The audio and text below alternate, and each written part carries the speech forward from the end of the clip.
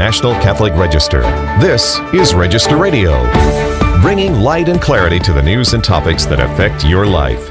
Over the last month, the leftist regime of President Daniel Ortega has cracked down on the Catholic Church in Nicaragua with several acts of suppression against clergy, Catholic media, and public worship. Last week, the Vatican expressed the Holy See's concern for the situation. The Register's senior editor, Joan Desmond, brings us the story. Then, Register writer Lauretta Brown reports on another crackdown, this time one that can have potentially positive effects. Visa and Pornhub are facing a lawsuit that could help curb the powerful porn industry's role in child abuse and sex trafficking. I'm Jeanette DeMello, Editor-in-Chief and Executive Director of the National Catholic Register, and your host here on Register Radio. I'm joined by my co-host, Matthew Bunson. Hello, Matthew. Hello, great to be with you. As always, this is an interesting topic, this situation in Nicaragua, and I can't remember the last time we've covered it here, but it's certainly been on our radar in the pages of the National Catholic Register. And Joan Desmond has taken a role in leadership in covering what's going on there, interviewing a few months ago an exiled church leader who's now in the United States because he can't go back to his home country. And she took the lead this week in prepping an editorial for the Register, prepping and helping to write an editorial on Nicaragua. So we invite Joan into this conversation to help shed light on this precarious situation for the church and really a human rights issue in Nicaragua. Welcome, Joan. Hi there, Jeanette and Matthew. Great to be with you. So, Joan, the situation has really grown increasingly difficult for the church, and there have been a series of events just here in August. I mentioned in the lead a Catholic radio station was shuttered. And then just over the weekend, and of course this, we were celebrating a solemnity of the church honoring Mary on Monday. And of course, over the weekend, last weekend, was a lot of Marian celebration, I guess. And in this country, there was an attempt to have a procession honoring Mary with thousands of Catholics. And it was stopped by Ortega's regime. So really, the situation just in the past few weeks has been escalating. What's this all about? What's going on in Nicaragua? So, Jeanette, the last time the Register covered Nicaragua was earlier this summer when Bishop Baez, who's an auxiliary bishop from Managua, Nicaragua, the capital of the country, shared his concerns about the situation in Nicaragua, which has really been roiled by a political crisis that goes from bad to worse. It began back in 2018 when the government instituted a pension reform which provoked huge mass demonstrations, and the government then followed up with a brutal crackdown. Hundreds were killed, thousands more were injured, and that has really set the country on a new path. It was always unstable. There were lots of problems, but it was still functioning. Now, what has happened is, in the ensuing 4 years, the government has shut down the political opposition. So during the 2021 presidential elections, there were virtually no competition. Daniel Ortega, who came to power in the late 1970s, he's been ruling Nicaragua with his wife, the Vice President Rosario Murillo, for the last 15 years. So since 2007, they have ruled the country. So what's happening now? The situation has worsened.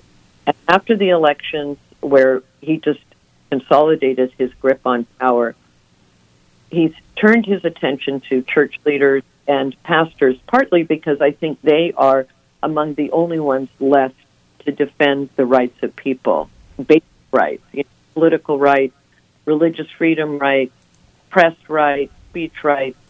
These fundamental rights have always been the preserve of the church as a focus of defense.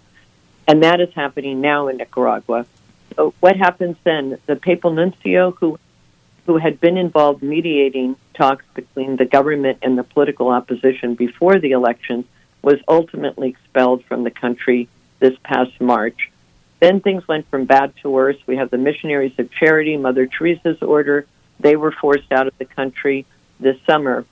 And Bishop Baez told me in an interview this summer, his concern is that he's worried that Nicaraguans will feel like this is the new normal, that there's nothing they can do about it.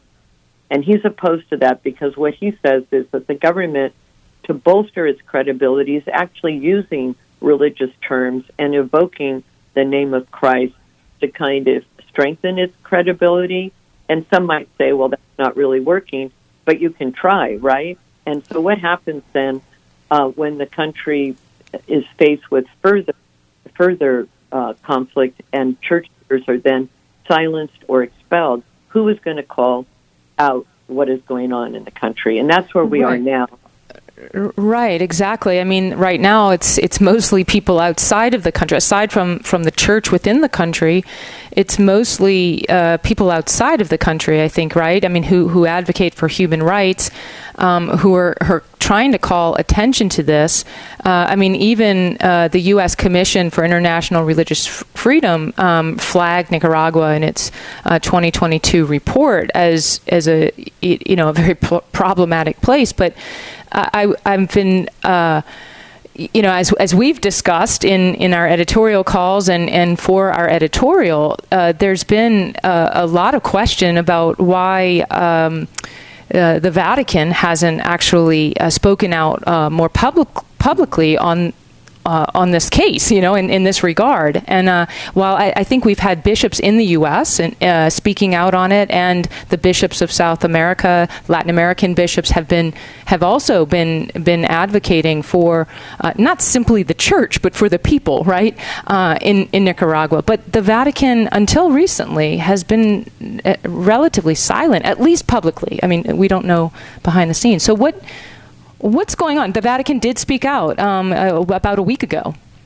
Yeah, basically, one of the Vatican representatives at the OAS, the permanent observer there, that's the Organization for American States.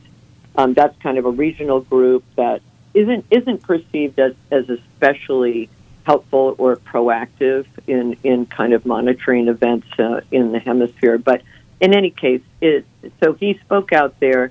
But it was a very kind of neutral statement. It emphasized the Holy See's willingness to support dialogue as part of kind of the norm of democratic society. And that was about as public as the Vatican has gotten thus far. And so people, meanwhile, and let's just go back for a minute. We had the expulsion of the Missionaries of Charity, and we finally find the country in a state of really serious crisis, with Bishop Alvarez of Matagalpa, who's now under house arrest. And I think this house arrest has kind of keyed things up in a way that did not exist before. Because remember, I mentioned Bishop Baez was already forced to leave. The nuncio has been forced to leave. There are concerns and there are reports that the government is putting pressure on Pope Francis to order the bishop or request that the bishop leave the country. So this would be yet another outspoken voice that would be shut down. And of course, one thing to keep in mind, Jeanette, is when a voice is no longer in the country, it's still important and it plays an important role, but they're able to be more attuned to the dynamics of the country and the situation of the people in a more direct way, right? So it's always good to have church leaders in the country or anyone else in the country grounded in the day-to-day reality. But of course. So he could be forced out. So groups have gone to Pope Francis directly, a group of NGOs that represent church-affiliated organizations that have been shut down. Their funding has been cut off. You have private universities that have also been threatened with closure. It's not really clear what their status are, but it's not looking good. They reached out, a group of 60 of them reached out to the Holy See and to Francis directly this month, and asked, that he speak out, that he show his closeness to the people. Well, this OAS statement, again, morally kind of using neutral language, was as close as they could get. And so what happens then? Ortega has then taken further action, as you mentioned. He's now harassing people when we meet for conferences and retreats. And so this Congress, which was partly organized in Managua, actually, to kind of bring people together as they face this new crisis. There's a huge amount of anxiety with the bishop's house arrest. Well, the government comes and then shuts that down. And then also people who were trying to get to the conference were barred by police. You have this sense of siege and people feeling like they're not being supported by the Pope. And I guess what this brings us to is the Vatican's complicated history of calling out human rights violations. They sometimes have their reasons for not doing it. They may do it in a particular way. The language can seem a little strange to us moderns, but they often want to do it maybe to reserve their right to mediate because they have other ideas about how they want to signal things, or because it's simply not their priority. Yeah, Joan, real quick, for people who consider this a blast from the past in some ways, Daniel Ortega is probably well known to people of a certain generation for his time as the leader of the Sandinistas.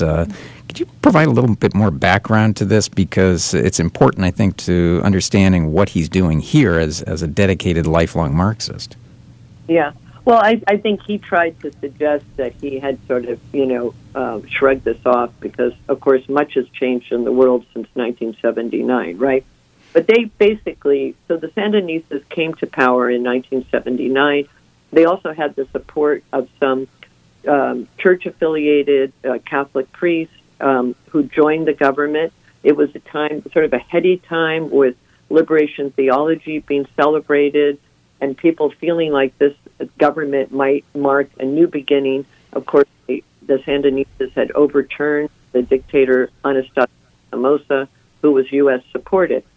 So that was the start of the Sandinistas in the late 1970s, and it was the final decade of the Cold War, which ended, as you know, with the fall of the Berlin Wall.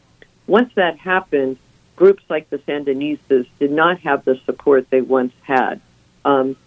Sandinistas did get some support from Cuba and also later from the Venezuelan government, which was Marxist in its later years. And so what has happened since is that Daniel Ortega permitted elections. There were periods where there were free and relatively fair elections. But after 2007, he and his wife, Rosario Murillo, have basically acted to try to consolidate power. And I think Nicaragua is a poor country.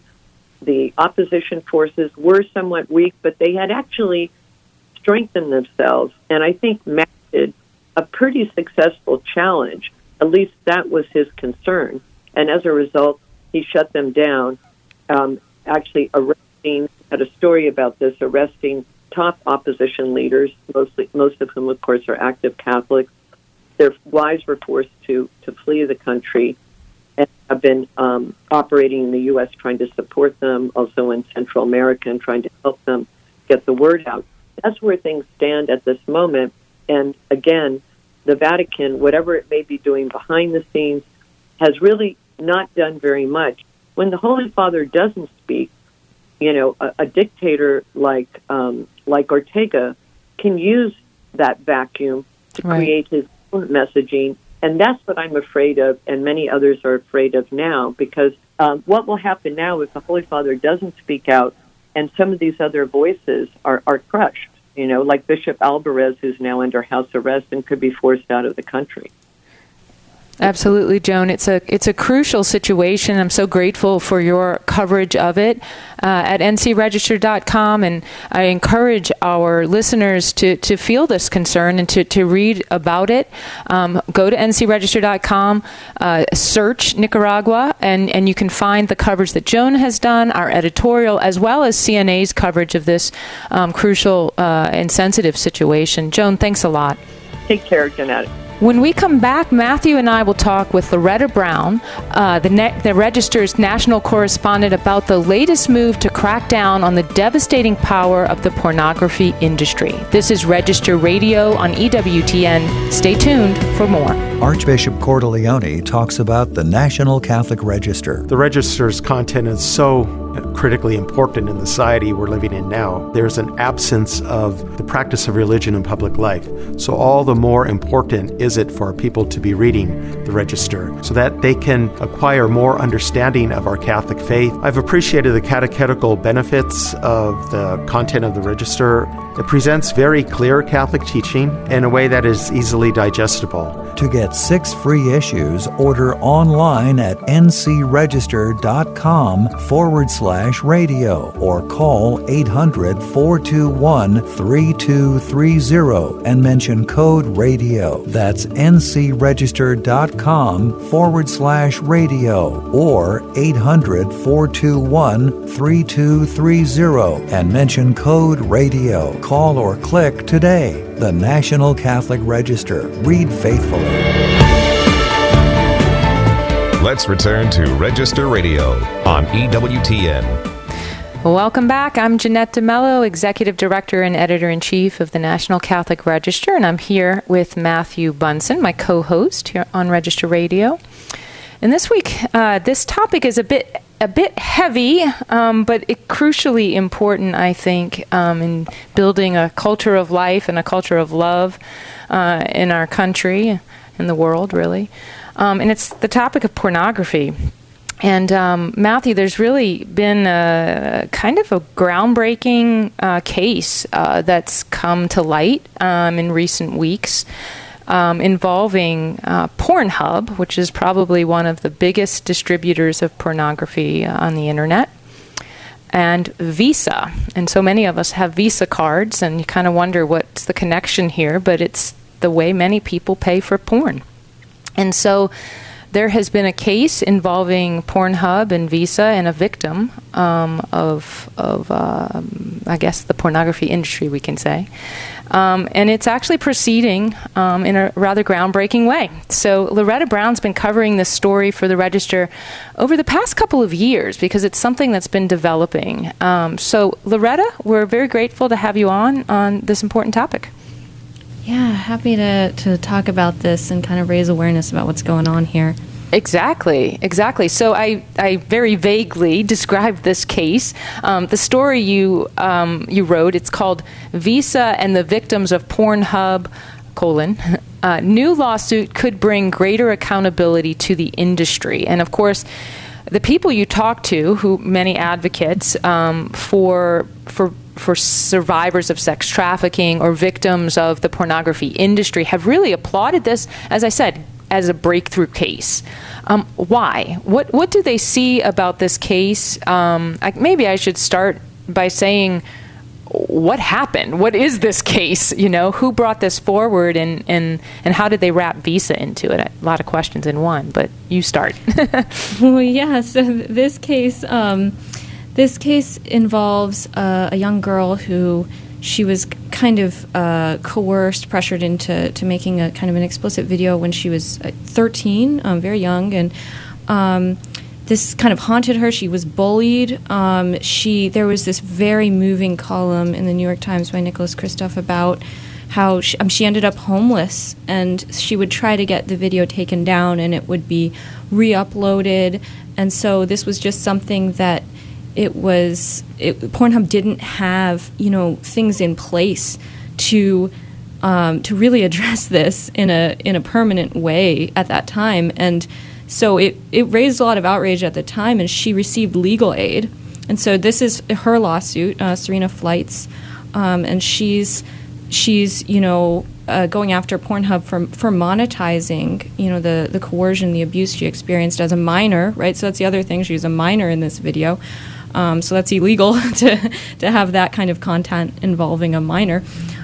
So she's going after Pornhub, but also Visa, because at the time they as you said, like, this is how people pay for this sort of content, was through Visa and other merchants. And so in the wake of this, Visa did suspend some of the direct payments involved, but then they still were working with the advertising arm, so they were getting money from the advertisements on videos like this. And so in this lawsuit, what a big deal is here, like what's so new about this, and is that Visa tried to get dismissed from the case, saying, you know what, like, we are so far removed from this action.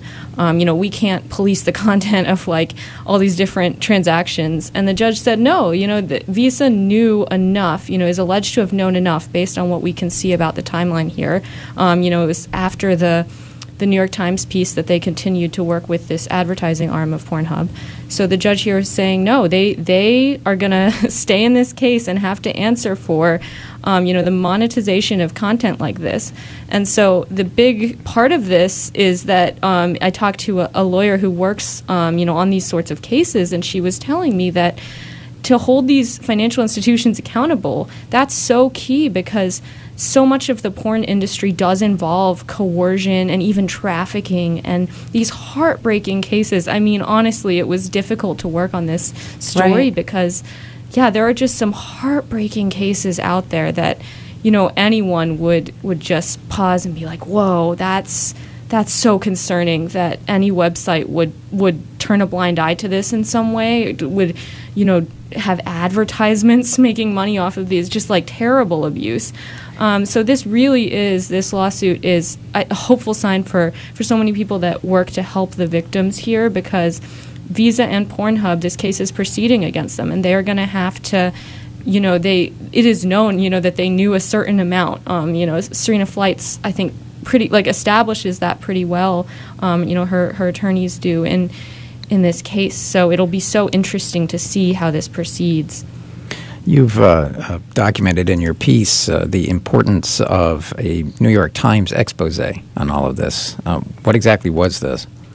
Yeah, so it was called The Children of Pornhub, and it just talked about the amount of sexually explicit material involving children, including, rape and trafficking, young children, too. And the fact that Pornhub has just escaped accountability for that, essentially, right? So, and some of the stark things there were just, sexual assault victims, well, actually, like abduction victims being found on videos on there, and then, perpetrators being made accountable. But Pornhub would just, in some cases, there was a case of one lady who talked about, being a victim of assault, and then finding the video, like even after it was all known and the perpetrators were taken care of, she continued to find the video.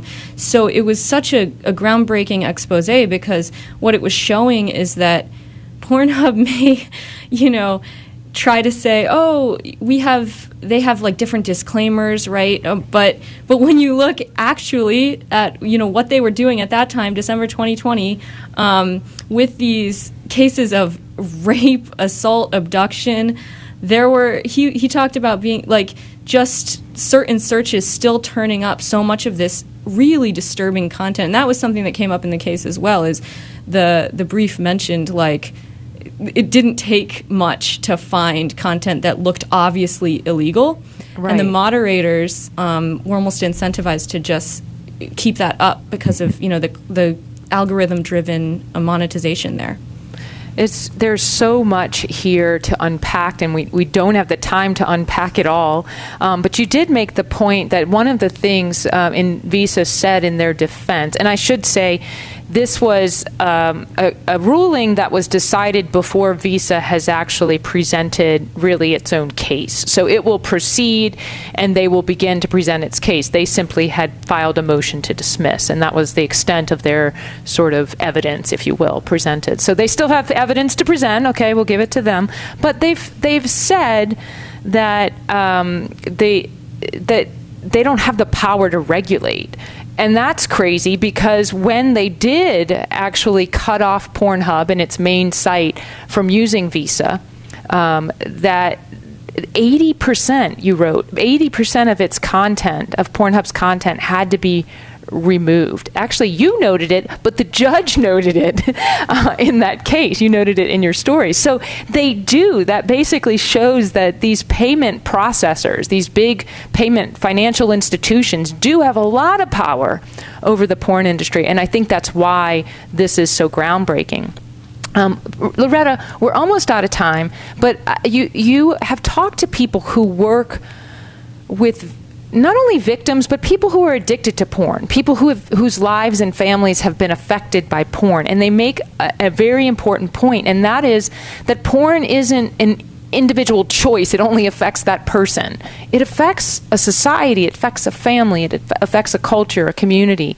What do they say? How do they raise awareness? And what's the message these advocates want people to hear?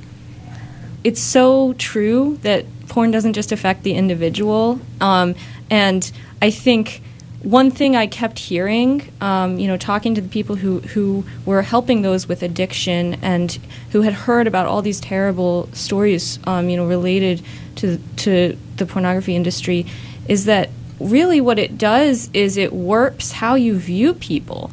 You start to see people as things to be used and not seen and appreciated, and especially starting that so young and having that mess up how you view relationships. There are all sorts of studies out there that were brought up to me about the failure of marriages where porn is cited as like a factor there. It really does, ruin all sorts of relationships. And then one actually kind of more hopeful element in talking about this very heavy, dark topic is, there's this group, the Culture Project, that talks to young people about the church's vision of human sexuality and the different temptations of the culture.